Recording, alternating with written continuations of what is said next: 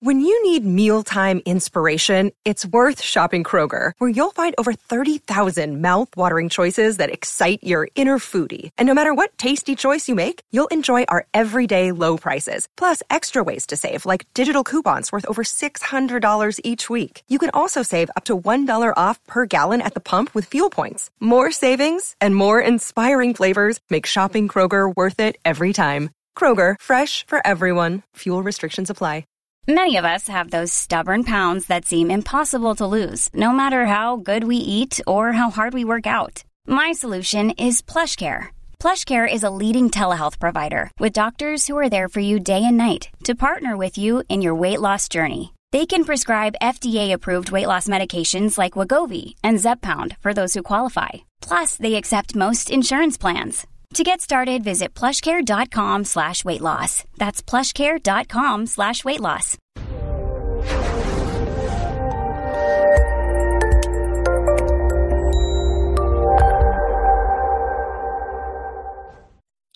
This episode was pre-recorded as part of a live continuing education webinar.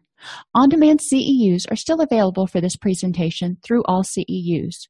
Register at allceus.com/counselor toolbox. I'd like to welcome everybody to Common Issues and Interventions in the Treatment of Co-occurring Disorders. What we're going to really talk about today is some of the things that we can do when people first come in or in their first couple of sessions in order to help them feel empowered and feel like they're starting to make progress, and so they can start making progress. We're going to start by defining what are co-occurring disorders and which one should be treated first. And that comes up still, unfortunately, as a discussion. So we're going to cover that real quick. Then we'll talk about awareness and mindfulness, self-esteem, sleep, nutrition, and how to handle depressed or anxious mood. So co-occurring disorders are basically any physical or mental health disorder that occurs at the same time as an addiction, co-occurring, and medical doctors have co-occurring issues that they talk about, and obviously co-occurring means at the same time. But what we're talking about generally are an addiction and fill in the blank. And we also do want to include physical issues because an addiction plus a pain issue they're going to complicate the treatment picture. And generally when there's a chronic pain issue, there's also some chronic anxiety or depression. So we really want to look at the whole spectrum of what's going on. Each one of these disorders can cause clinically significant impairment on their own, and they create a hurdle in the recovery process. So, for the best illustration I could give, I got a map of, I guess this is Waze or something. And if you're on a traditional trajectory for straight addiction treatment or straight depression treatment, you're going up this white road right here, whatever that is. But if you have a co-occurring issue, that's going to block the road. You're not going to be able to continue straight on that path because there are other things that need to be attended to. So you're going to need to divert a little bit. And as you start to treat people with co-occurring disorders, one of the things you'll see is that they'll make advances in one area and the other area will stay stable generally and, maybe uptick a little bit or recede a little bit. But generally it's kind of a give and take. As their depression remits, generally their desire to use remits a little bit. As their coping skills and ability to deal with their urges get stronger, generally their mood and sense of self-efficacy improves. So we're going to kind of make this step-by-step progress. So look at co-occurring disorders as basically two hands trying to help somebody climb up a mountain. So which do we address first? Well, I kind of hinted at that already. You can't climb up the mountain with one hand. We need to address both of them. If you have someone who is depressed and not using, they are not going to stay clean for very long. So if they're just addressing their addiction issue, but they're not addressing their mental health, then that depression's not going to go away. And one of the reasons, maybe not all of them, but one of the reasons that they were using was probably to deal with that depression. So they're not going to stay clean very long. All right, so let's look at the other one. What if we deal with the depression? Will this other thing spontaneously remit? No, because the addictive behaviors, and I sound like a broken record, I know, the addictive behaviors cause brain changes, not permanent necessarily, but they do cause alterations in the neurochemicals that will tend to predispose someone to feel depression and anxiety and stuff, because the neurotransmitters are out of whack. They're wonky. So they are creating a biological venue to breed anxiety and depression. So we need to stop or squelch or reduce those addictive behaviors so the brain can balance the neurotransmitters. Because remember, every time you engage in an addictive behavior, there is a rush of whatever chemical that we're talking about. It could be norepinephrine and dopamine, like you see in your stimulants, your cocaine, your methamphetamine, your pleasure-inducing drugs, or it could be dopamine and some of your endogenous opioids, like you see with opiate-based medications. Whatever it is, you are putting way too much into the system.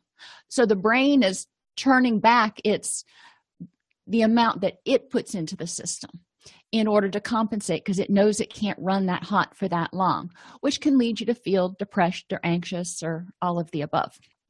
Okay, so assuming we're treating both at the same time, some of the things that you can do in this first session when you're talking about the addiction is remind the person that the goal is progress, not perfection.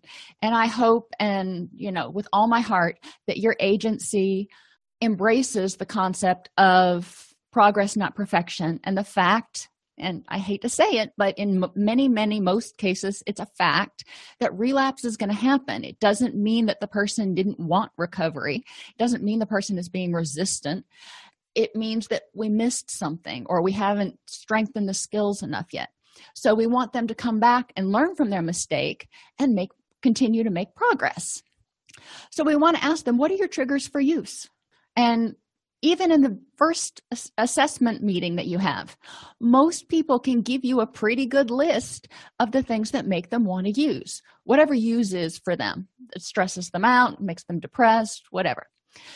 So let's start identifying those, because relapse prevention planning is supposed to begin, according to every level of care guideline out there, relapse prevention planning is supposed to begin at assessment. Why is that? Well, unfortunately, with substance abuse clients, we don't know that we're ever going to see them after that initial assessment. We can't guarantee that they're necessarily going to come back for the second or third appointment. So we want to make sure that every time they're in our office, we're giving them more tools in order to make sure that they can be success and start making progress. Even if they don't come back, we've planted that seed and enabled them to start making progress. So we've identified their triggers. Then we ask, what have you done in the past that's helped you not to use? Pretty simple, straightforward question. And they may not know, but a lot of times they've tried to quit on their own. They just haven't been successful for the long haul. So we can start building on those. And if they identify, maybe they started going to meetings or going to church or volunteering or spending more time with their kids or working out, whatever it was for them. Generally, it's going to be a pro-social activity, and generally, I'm going to go, okay, let's do more of that. Let's see, how can we make sure or help you do that every day? Because right now, in early recovery, downtime, idle time is generally not your friend. That doesn't mean people shouldn't have time to relax. That's very different. If, some people may not use if they go to the movies. And the movies, hopefully, are very relaxing. You're not exercising. You're not draining your brain. But it's a place where you're probably not going to be shooting up either. So what is it that you can do to help yourself not use? And calling a friend, that's another big one, or a sponsor.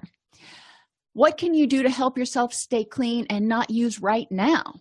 Because we know what worked for them in the past. But not all those things are necessarily going to work in the present. So we want to say, you had all those things and then you had a relapse. So I'm wondering, either why those things are not working or why they're not workable now. And if they are, let's talk about how to make them work. How can you do that, and how can I help? I also want to talk about, before we get too far going into this, long assessment, about the mental health and physical issues what mental health, MH, and physical health, PH, issues do you have that contribute to your use? So if they talk about depression, if they talk about anxiety, if they talk about chronic pain or rheumatoid arthritis or, whatever it is, maybe they got diagnosed with cancer. That's a pretty devastating diagnosis. Even if they can get it into remission, it usually scares the pants off most people. So we want to ask about those things that may be triggering to their use. What can you do that helps make those things less distressing? We're not going to make them go away. Support groups, reading, what is it that you do? And, I could list off 50 different things, and I don't know what works for that person, but what helps if it's depression, what helps you feel less depressed? What helps you get through those times when you're feeling depressed or anxious? And again, what can we do now? We know what you've done in the past. What can you do now, and how can I help? So I want these all written down. As we're going through this assessment, I usually give people a piece of paper when they walk in. It's a tablet.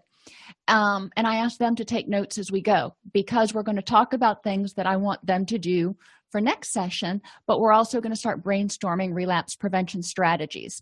This helps keep them engaged in the process. And then at the end of the assessment, you can go back and review and say, tell me what you wrote down, because I want to make sure that we've both got the same thing.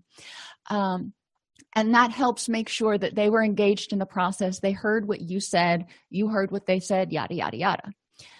Okay, so this is probably your first 20, 30 minutes of your assessment. Now you've only got 30 minutes left to finish the other 76 pages. So in early recovery, and it doesn't matter whether we're talking addiction or mental health or both, most people are on autopilot. The powerlessness to change the situation has prompted them to disconnect emotionally, mentally, physically, and spiritually. They're just kind of there. If they're depressed, they're just kind of there. If they're anxious, you say, what's making you anxious right now? What are you stressed out about? And they're just like, everything. I don't know. Okay. I'm not taking that as being resistant or being vague. I'm taking that as meaning I've been on autopilot because it just got so overwhelming. I had to close my eyes and just kind of go with it. And, I want to validate for them that you feel really powerless right now, and it seems like everything is coming down on you, and it's oppressive. And then we can talk about that. Part of the definition of addiction, because remember, in this particular presentation, we're assuming that an addiction is one of those co-occurring disorders. Part of the definition of addiction is experiencing difficulties in multiple areas of life as a result of use, which results in guilt, resentment, depression, grief, negative self-image, yada, yada, yada. The point here, it does not matter in reality, in early recovery treatment, if the person was depressed or anxious before they started using, or if they got depressed or anxious while they were using, or they sobered up and they're like, oh crap, my life has fallen apart around me. That's, most people sober up and they have a really stern moment where their gut jumps into their throat and they're like, wow. And that's okay. What I want you to understand, if you haven't worked with people with co-occurring disorders, is that depression is just as real as depression that somebody has struggled with all of their life, because everybody in their family has depression. It's just as palpable, it's just as devastating, and can be just as debilitating and as much of a trigger for addiction relapse. Okay. Life's about survival and avoiding intolerable pain. So if you have somebody that's in pain, they don't really know what's causing their pain, but they're just sobering up from addiction, then, we've got some stuff to do. First, we're going to have to start getting on this awareness train and figuring out what is it that's causing your distress and triggering your use. So turning off the autopilot, turning on mindfulness, this is something we talk about all the time now. Encouraging clients to stop and tell me how you feel right now. What is it that is stressing you out right now? We could spend 3 weeks going through all the stuff that just stresses you out in general. But what I'm worried about right now, or what I want to focus on right now, is what is stressing you out or how you feel in the moment. Because we want to focus on living in the moment and improving the next moment, instead of getting too far back here and too far out here. So I want to ask them, what are your thoughts, feelings, urges, and behaviors that are currently keeping you unhappy? And what are thoughts, feelings, urges, and behaviors that you might be able to have that could help you start changing? So I want them to figure out where they are right now. And what can I think? If they're having this moment where they're doubting whether they can feel any better, they're in your office because they have to be, but they don't think it's going to work. You have a lot of disempowerment, hopelessness, helplessness. So we want to look at empowerment and self-efficacy and can-do attitude and confidence and all that happy stuff. But I need them to come to it on their own. I can be a cheerleader.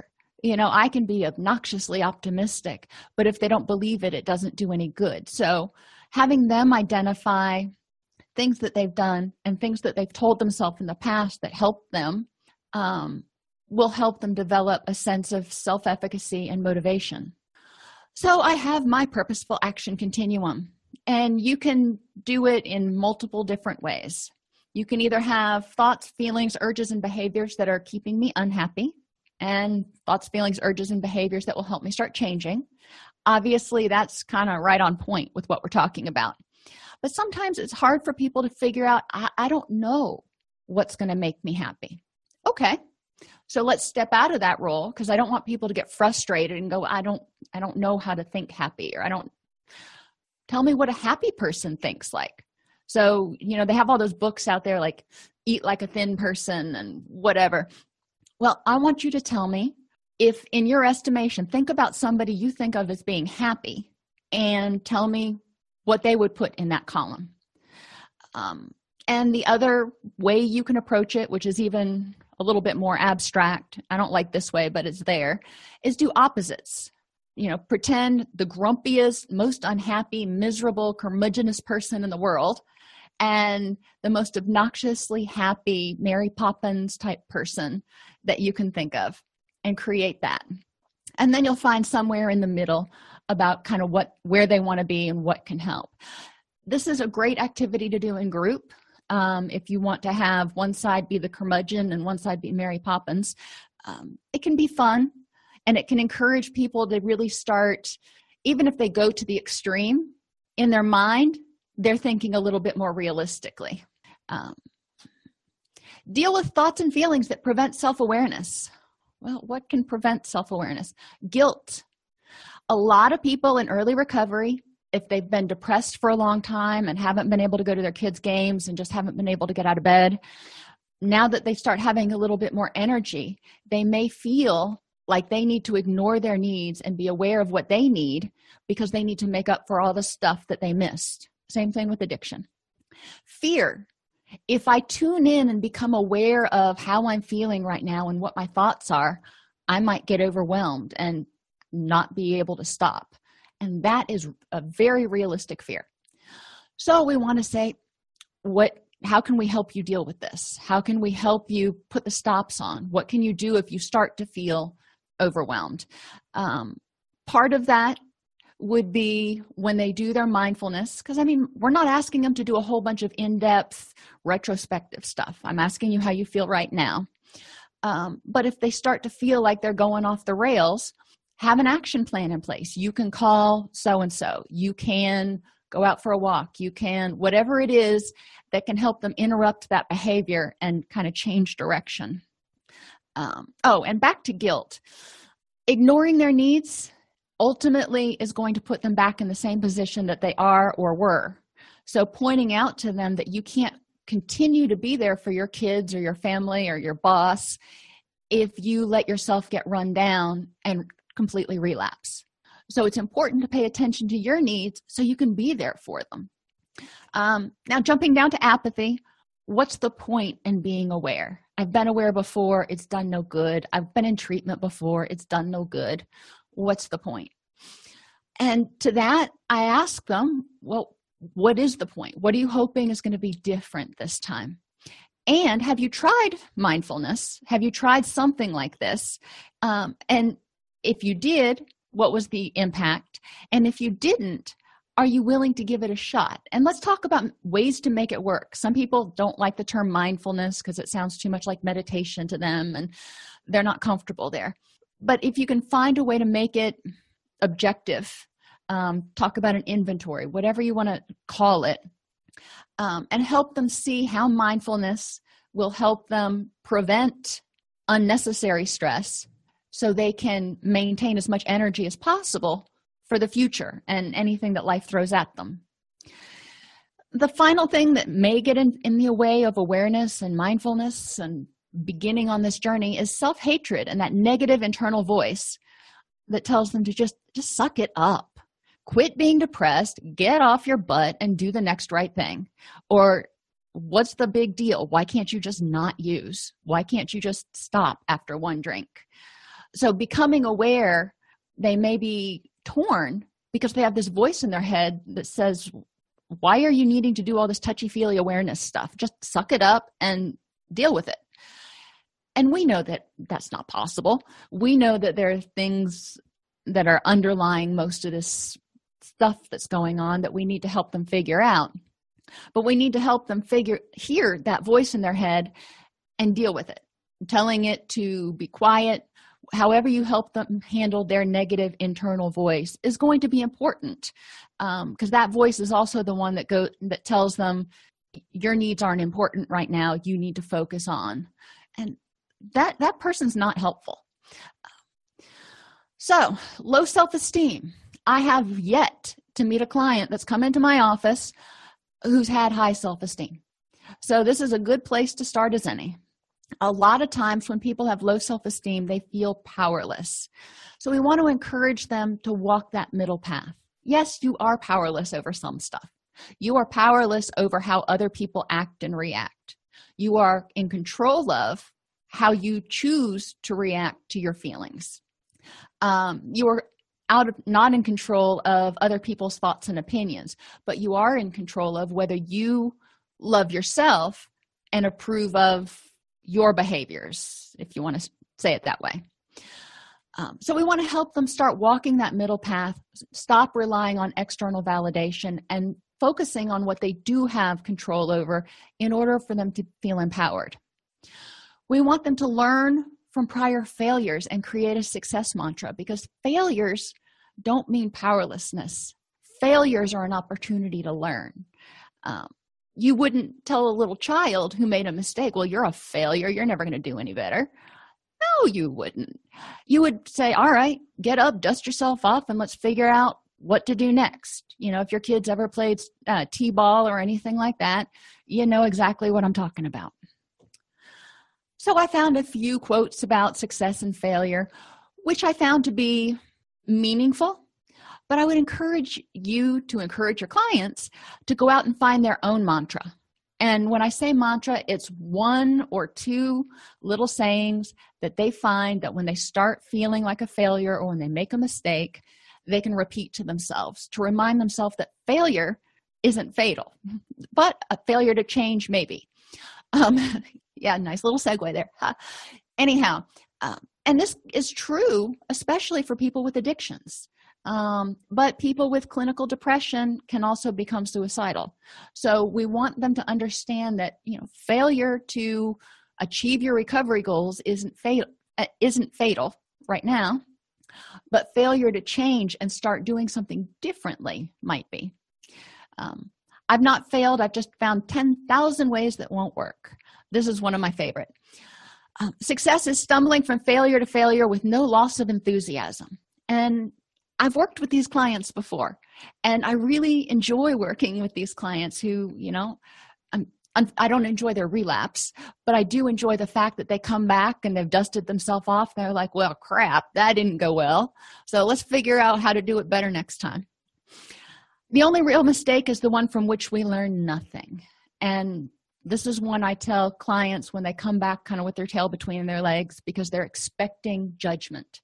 They're expecting me to say, well, if you would have, and unfortunately, they hear this a lot in 12-step programs and in treatment programs. Now, I'm not just pointing the finger at 12-step programs. I'm pointing the finger at treatment too, where they'll go to treatment and treatment will discharge them because they relapsed. And I'm like, okay, how does that make sense? They're here because they're not able to not use. They have an addiction. So if they relapse, that tells me that we haven't given them the right tools or strong enough tools to deal with that problem. In 12-step programs, they hear something like, the program has never failed someone who has honestly worked the program, which communicates you didn't honestly work the program, so it's your fault. And I don't believe, and it's personal, editorial, I don't believe that any one program can work for every person. So I really want people to learn from their mistakes, figure out what needs to be changed, and move on. Success is the result of perfection, hard work, learning from failure, loyalty, and persistence. And loyalty to themselves is something we don't see in a lot of our clients. So encouraging them to thine own self be true. Yeah, it's going to sting a little bit to go back and admit you relapsed, but you're being true and loyal to yourself to do what's best for you, and you're being persistent. So we're still on self-esteem. If people don't feel worthy of recovery or happiness, they're not going to stay motivated for it. If they don't feel like they're worthy of love, they're not going to stay motivated. So we want to change the dialogue.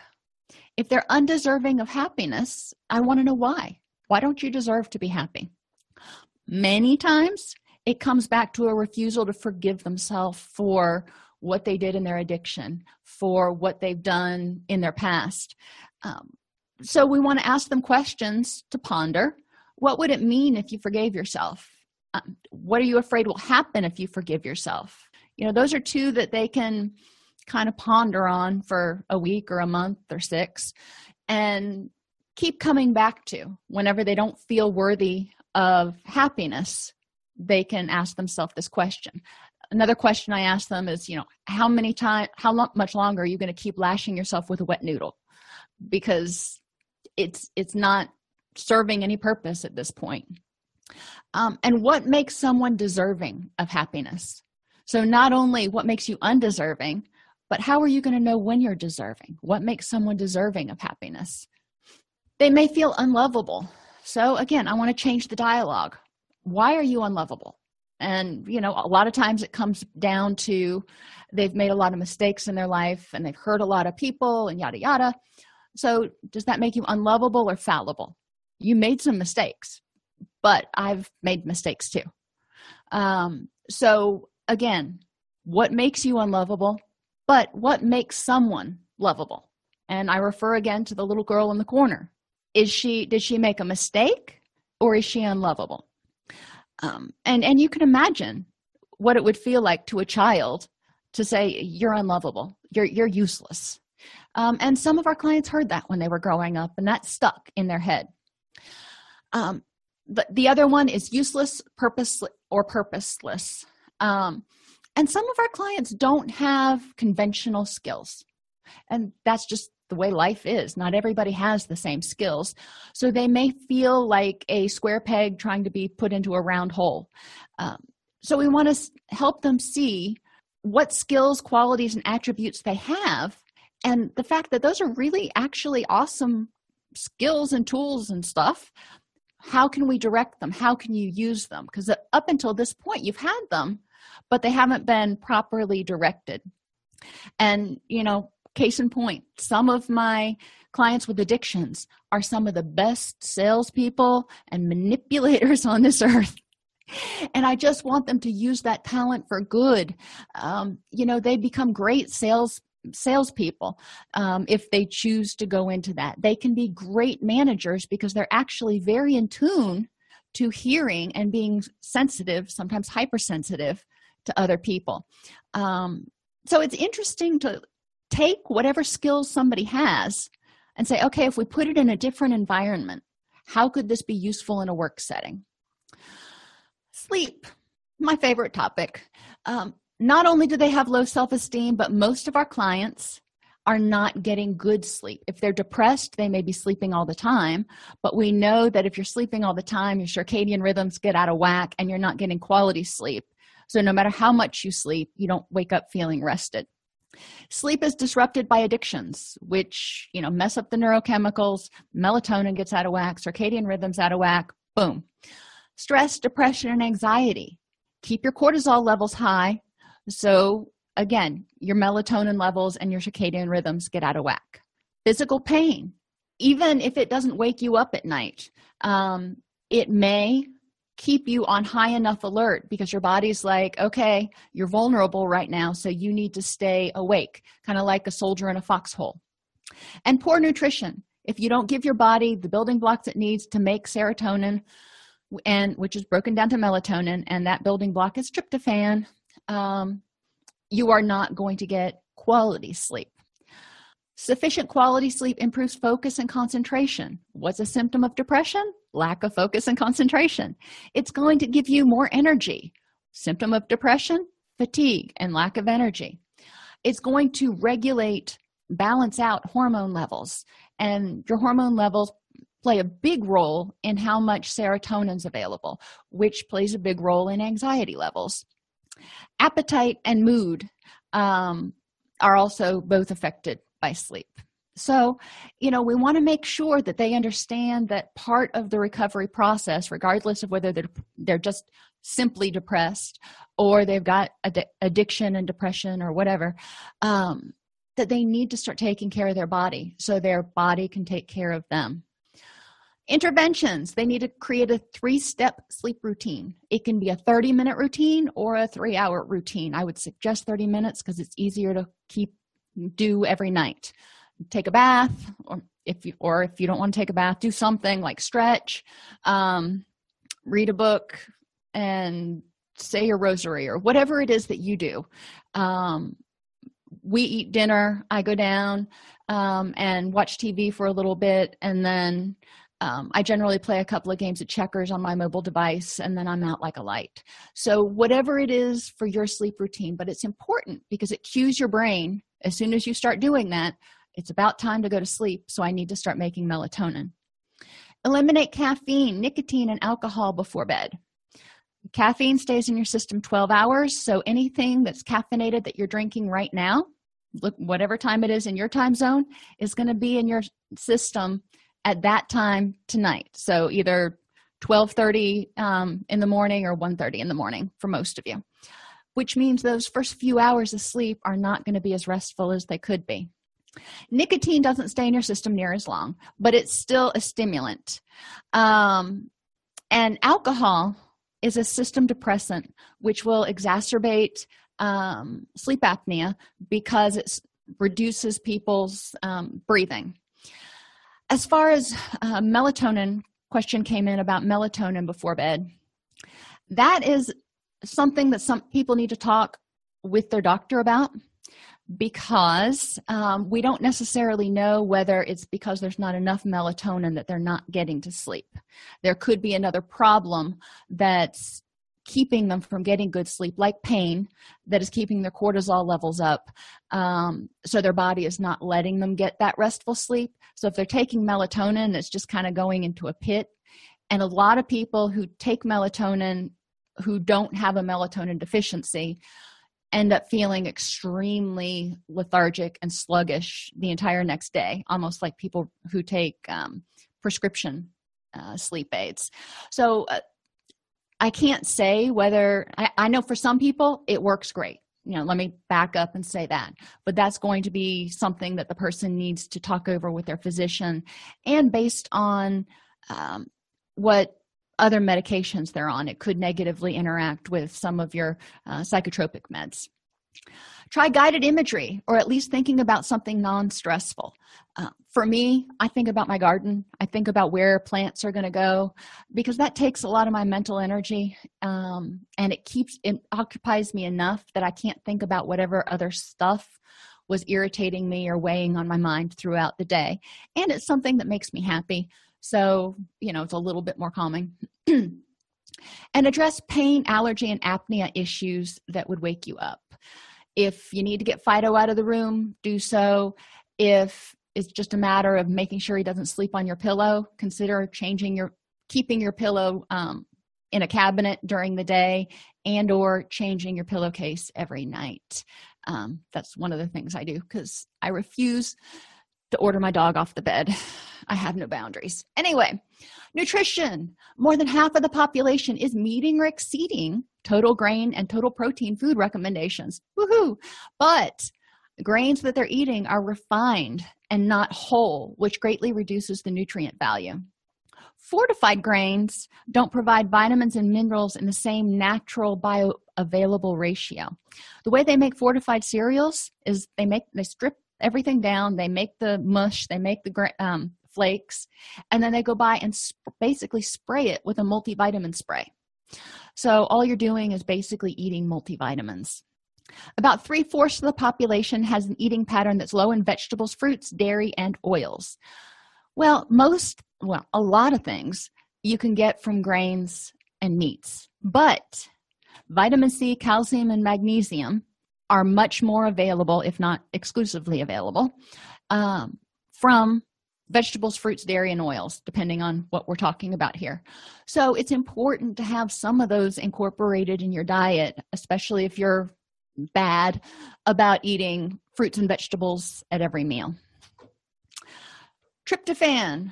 I know we've gone through this before. You need iron, magnesium, calcium, B6, and folic acid to convert tryptophan to 5-HTP. And then you need vitamin C, vitamin B6, zinc, and magnesium to convert 5-HTP to serotonin. And that's the long version of eat a reasonably healthy diet. I'm not saying, go completely crazy about it, but try to eat something from each food group at each meal. And we know serotonin is broken down to make melatonin, which prevents sleep problems, but serotonin is also involved in gut and heart problems, fibromyalgia and other pain conditions, and cravings for carbohydrates, alcohol, and certain drugs. So, serotonin is kind of important. Even though it's not necessarily responsible for depression, we do know that it has links to a lot of other things. Water aids in digestion, which makes minerals and nutrients more accessible to the body. Well, that's good. So it carries the good stuff throughout your body, and it picks up the sludge and takes it out. Even better, because any system that's built up with sludge, think about the pipes in your house, it's not going to run as efficiently. The brain is approximately 85% water. Water gives the brain the electrical energy for all the brain functions, including thought and memory processes. Think about water conduction through, or electricity conduction through water. A lot of the things that go on in the brain are electrical signals. So we need to make sure that the transmission can actually happen. If you're 1% dehydrated, and I learned this doing this presentation, 1% dehydration leads to a 5% decrease in cognitive function. So your memory, your focus, and your concentration, 5% out the window. 2% dehydration leads to fuzzy short-term memory and problems with focusing. So next time you start having difficulty focusing and you have a fuzzy memory and stuff, think whether you've had enough water that day, and remember that for every cup of caffeine or caffeinated beverage, you have to have at least one other cup of water to replenish, since caffeine is a diuretic. And I used to drink a lot of caffeine, so I used to drink a whole lot of water. Depression, hopelessness, helplessness, and apathy. Most of our clients, when they come in for their assessment, are feeling a sense of hopelessness, helplessness, and apathy to some extent. So we want to have them figure out kind of what's underlying some of that. And I will have them complete the sentence, I don't think there's any hope that, if hopelessness seems to be a theme that's coming up. And, we go through those. For each sentence, I have them identify why they believe there's no hope. And then what would have to change to give him or her hope. Now, this can be done in a homework assignment, depending on the stability of the client during the assessment. I've often given it as a homework assignment for the next session so they can start thinking about these things. But if I think it's going to trigger them into a deeper depression, then obviously it's something you'll want to do either in individual session or group. The hope chest. And this is just a shoebox. And if they want to decorate it, great. If they don't, that's totally fine too. But each day, add a card with something that indicates that things are starting to go better. Maybe it's just that they only cried 3 times today, or they got through the entire day without binging. Whatever it is that's showing little improvements, and put it in that chest so they can go back and review those things to see improvements as they go. Helplessness. Nothing I can do will change it. Well, hopefully they don't actually truly believe that, or at least there's a little bit of ambivalence there, or they wouldn't be in our office. So I might approach it with the question of, what have other people done who've had depression or who've had addiction and who've recovered or found recovery or gotten sobriety, or however you say it? Because I want them to see that there is a way for some people, and then we'll talk about why that's not working for them or why it wouldn't work for them. And then we'll get there to, okay, what would work for you? If you're telling me this doesn't work and this is why, so let's brainstorm some options about things that are similar that might work. We want to ask them what's worked in the past for them. They've tried to change the situation, and likely they've changed it before, maybe for an hour, maybe for 2 hours. That's okay. That's a change. So when you didn't use for 2 hours, or when you were able to get up and go to the mall with your kids, what did you do differently that enabled you to do that? And how can you do that now? We want to validate steps that they've already taken. Nothing I can do will change it. You're here. So what I'm sensing is that you have hope that I might have something that you've never heard of or you haven't tried before that's going to help you start to feel better. And you're hoping that I can help you change it. And then we'll identify the next steps together. What is it? What's the next step you need to take in order to start feeling better? And that'll change for each person. Whatever is the most salient symptom for them is probably what they're going to identify. And we'll work together to identify goals so we can create successes to increase self-efficacy and empowerment. So again, I'm not going to say, well, you'll go an entire week without using. I'm going to say, so you'll go the rest of the day or until our meeting tomorrow without using. And if you feel you're going to use, you'll go to a meeting or you'll do this, that, or the other. So we want to set small, reasonable, attainable goals. And for some clients, it's 4 hours. For other clients, it's 24 hours. In early recovery, when I don't usually let it go on longer than a week, but I usually try to put a couple in there, even if they have to self-reinforce. And my behavior mod teacher would be cringing right now. Even if they have to reinforce their own behaviors, it's important for them to see that they're making progress. Apathy. They're sick and tired of being sick and tired, and they're done. They don't care anymore, whatever. And this always reminds me of the Seligman, I think it was Seligman experiment, and I hated this one in college. He had a dog, and on either side of this wall is an electrified floor. So the dog would be on this side, and they would electrify the floor and shock the dog. The dog would yelp, jump over to the other side to escape the pain, where there's no shock. But as soon as he'd settle down, guess what? They'd shock him on this side. And that would go on for a little while, and then eventually they turned on the entire floor, so it didn't matter which side he was on. He was just continually getting shocked. And eventually he just laid down and took it, because he's like, I give up. Nothing I do is going to change the situation. And I feel like for many of our clients, sometimes by the time they get to treatment, that's what they're feeling like. So we want to say, okay, and I don't usually share the puppy experiment because I find that one devastating to even think about. But what bad events happened in your past? What bad events are keeping you from feeling like you are hopeless, you're helpless, they're keeping you feeling depressed? What's going on? Because generally those events were generalized and they started feeling like they had control over everything at all, or nothing at all. So it's important to help them identify those events in the past. They're past. There's nothing we can do about them now. What do you have control of in the present? And how can that empower you and make you less helpless?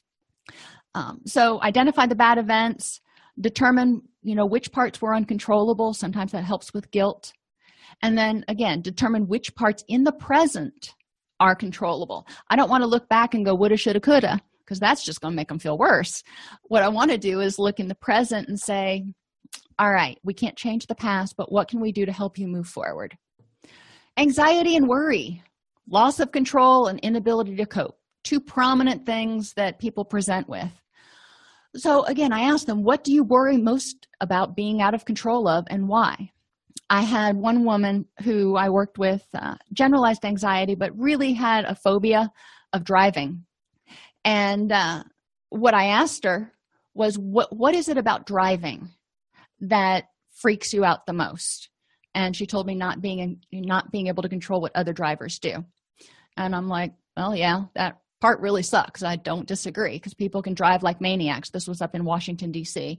And if you've ever driven up there, you know what I'm talking about.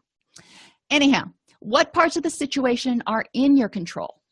She can control which roads she goes on. She doesn't have to go on the interstate. She can take back roads. There's things she can do. Not drive during high traffic times. Those are things that she can do in order to feel like she's more in control, because she had gotten to the point where she couldn't drive, period. And then we also talked about in the past when you've been driving and you've lost control. That means, somebody cut you off. It wasn't even like you lost control of your car, but you were not 100% in control of the situation. What happened and how did you deal with it?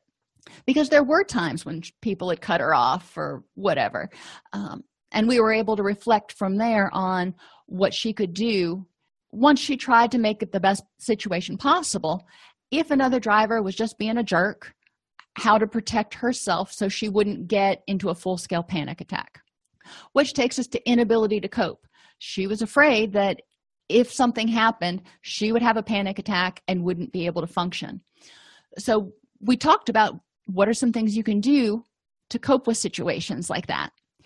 And what are some of the most difficult things you've coped with in your life, not necessarily even related to traffic, and how did you cope with them? And my goal was to highlight the fact that she has a lot of strengths and she was a very strong woman. This particular situation had gotten overgeneralized. And so I wanted her to see how much resilience and how much strength she'd shown in other situations to empower her to feel confident that she could develop the skills in this one. Emotional dysregulation is the inability to tolerate or handle any more stress. Now, our clients with depression have generally gotten down to the point where they just don't even have the energy to get dysregulated. They're just barely functioning.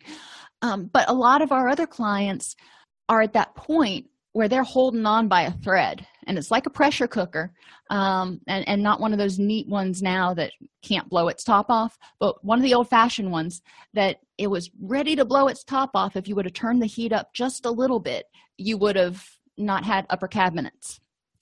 Well, with a lot of our clients, that's kind of how they feel. They're just holding on. There's so much stress, they can't hardly stand life.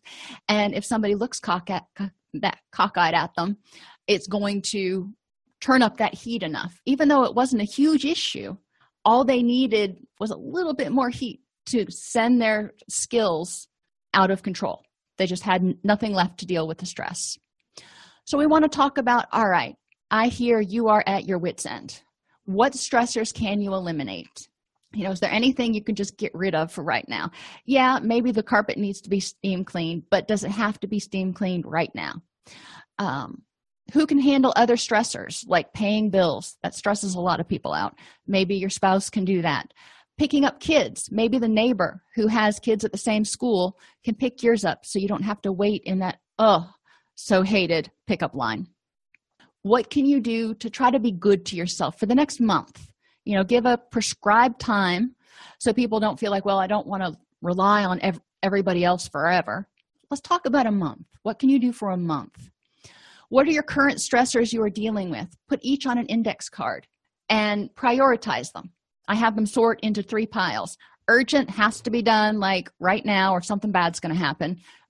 Bills, lights are going to get turned off, something like that.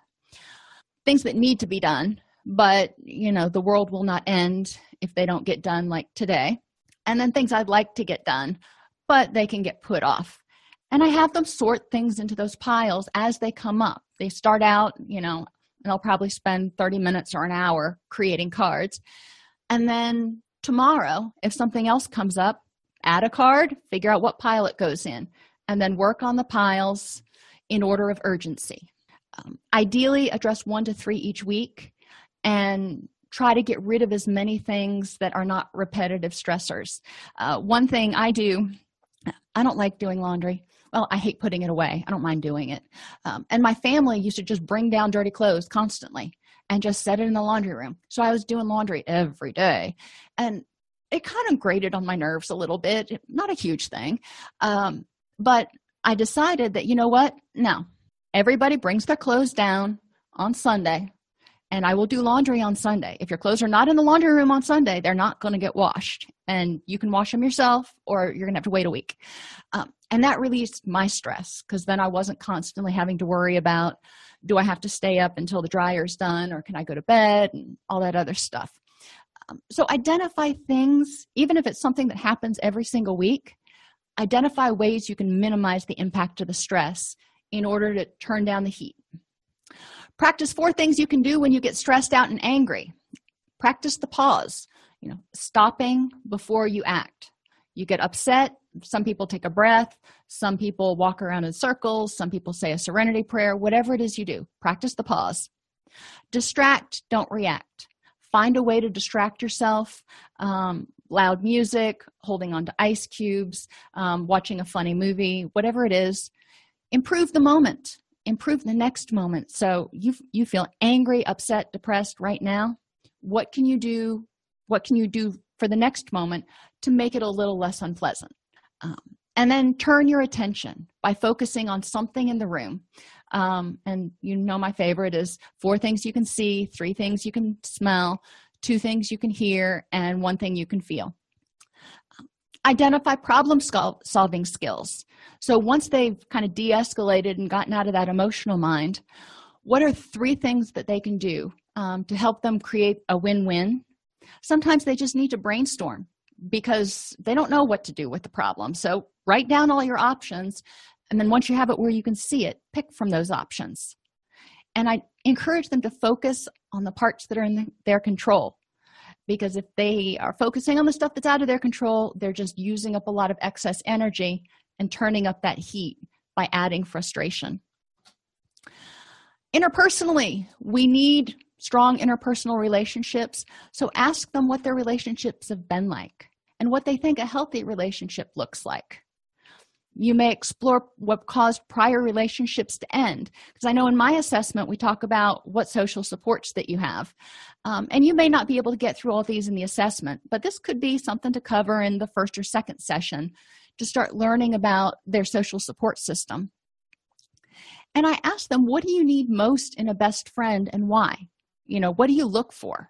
And then I turn it back around on them and I go, okay, now how do you bring each one of those things to the table?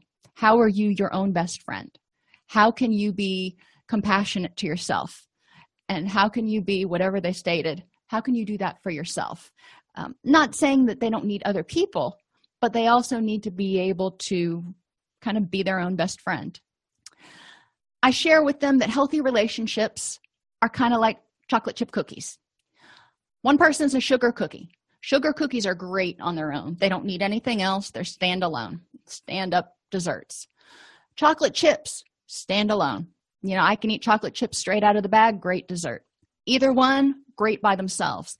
Together, they make something totally fabulous. And what you're looking for in a healthy relationship is not someone to complete you, like flour completes a sugar cookie or a sugar cookie recipe. You don't want flour. You want someone that can stand on their own. Remind them that psychotropics are available for depression and anxiety, sometimes short-term, sometimes long-term. That's between them and their doc. Muscle relaxants or medications like gabapentin, which are non-narcotic for pain, can be really helpful. Obviously, sometimes their doc's going to want to put them on a narcotic, and that's between the two of them. And there are antagonist and partial agonist medications for addiction, including nicotine. Antagonist means whatever drug that they take will either, if they take it while they're taking this medication, it'll either make them sick or it will have no effect, which is kind of a bummer. A partial agonist is a medication that gives them a controlled dose of the substance that has a ceiling. So it doesn't get them high, it just takes the edge off, if you will. And antagonists and partial agonists are used in medication-assisted therapy. Like I said, they're really highly successful with smoking, nicotine, and also with alcohol.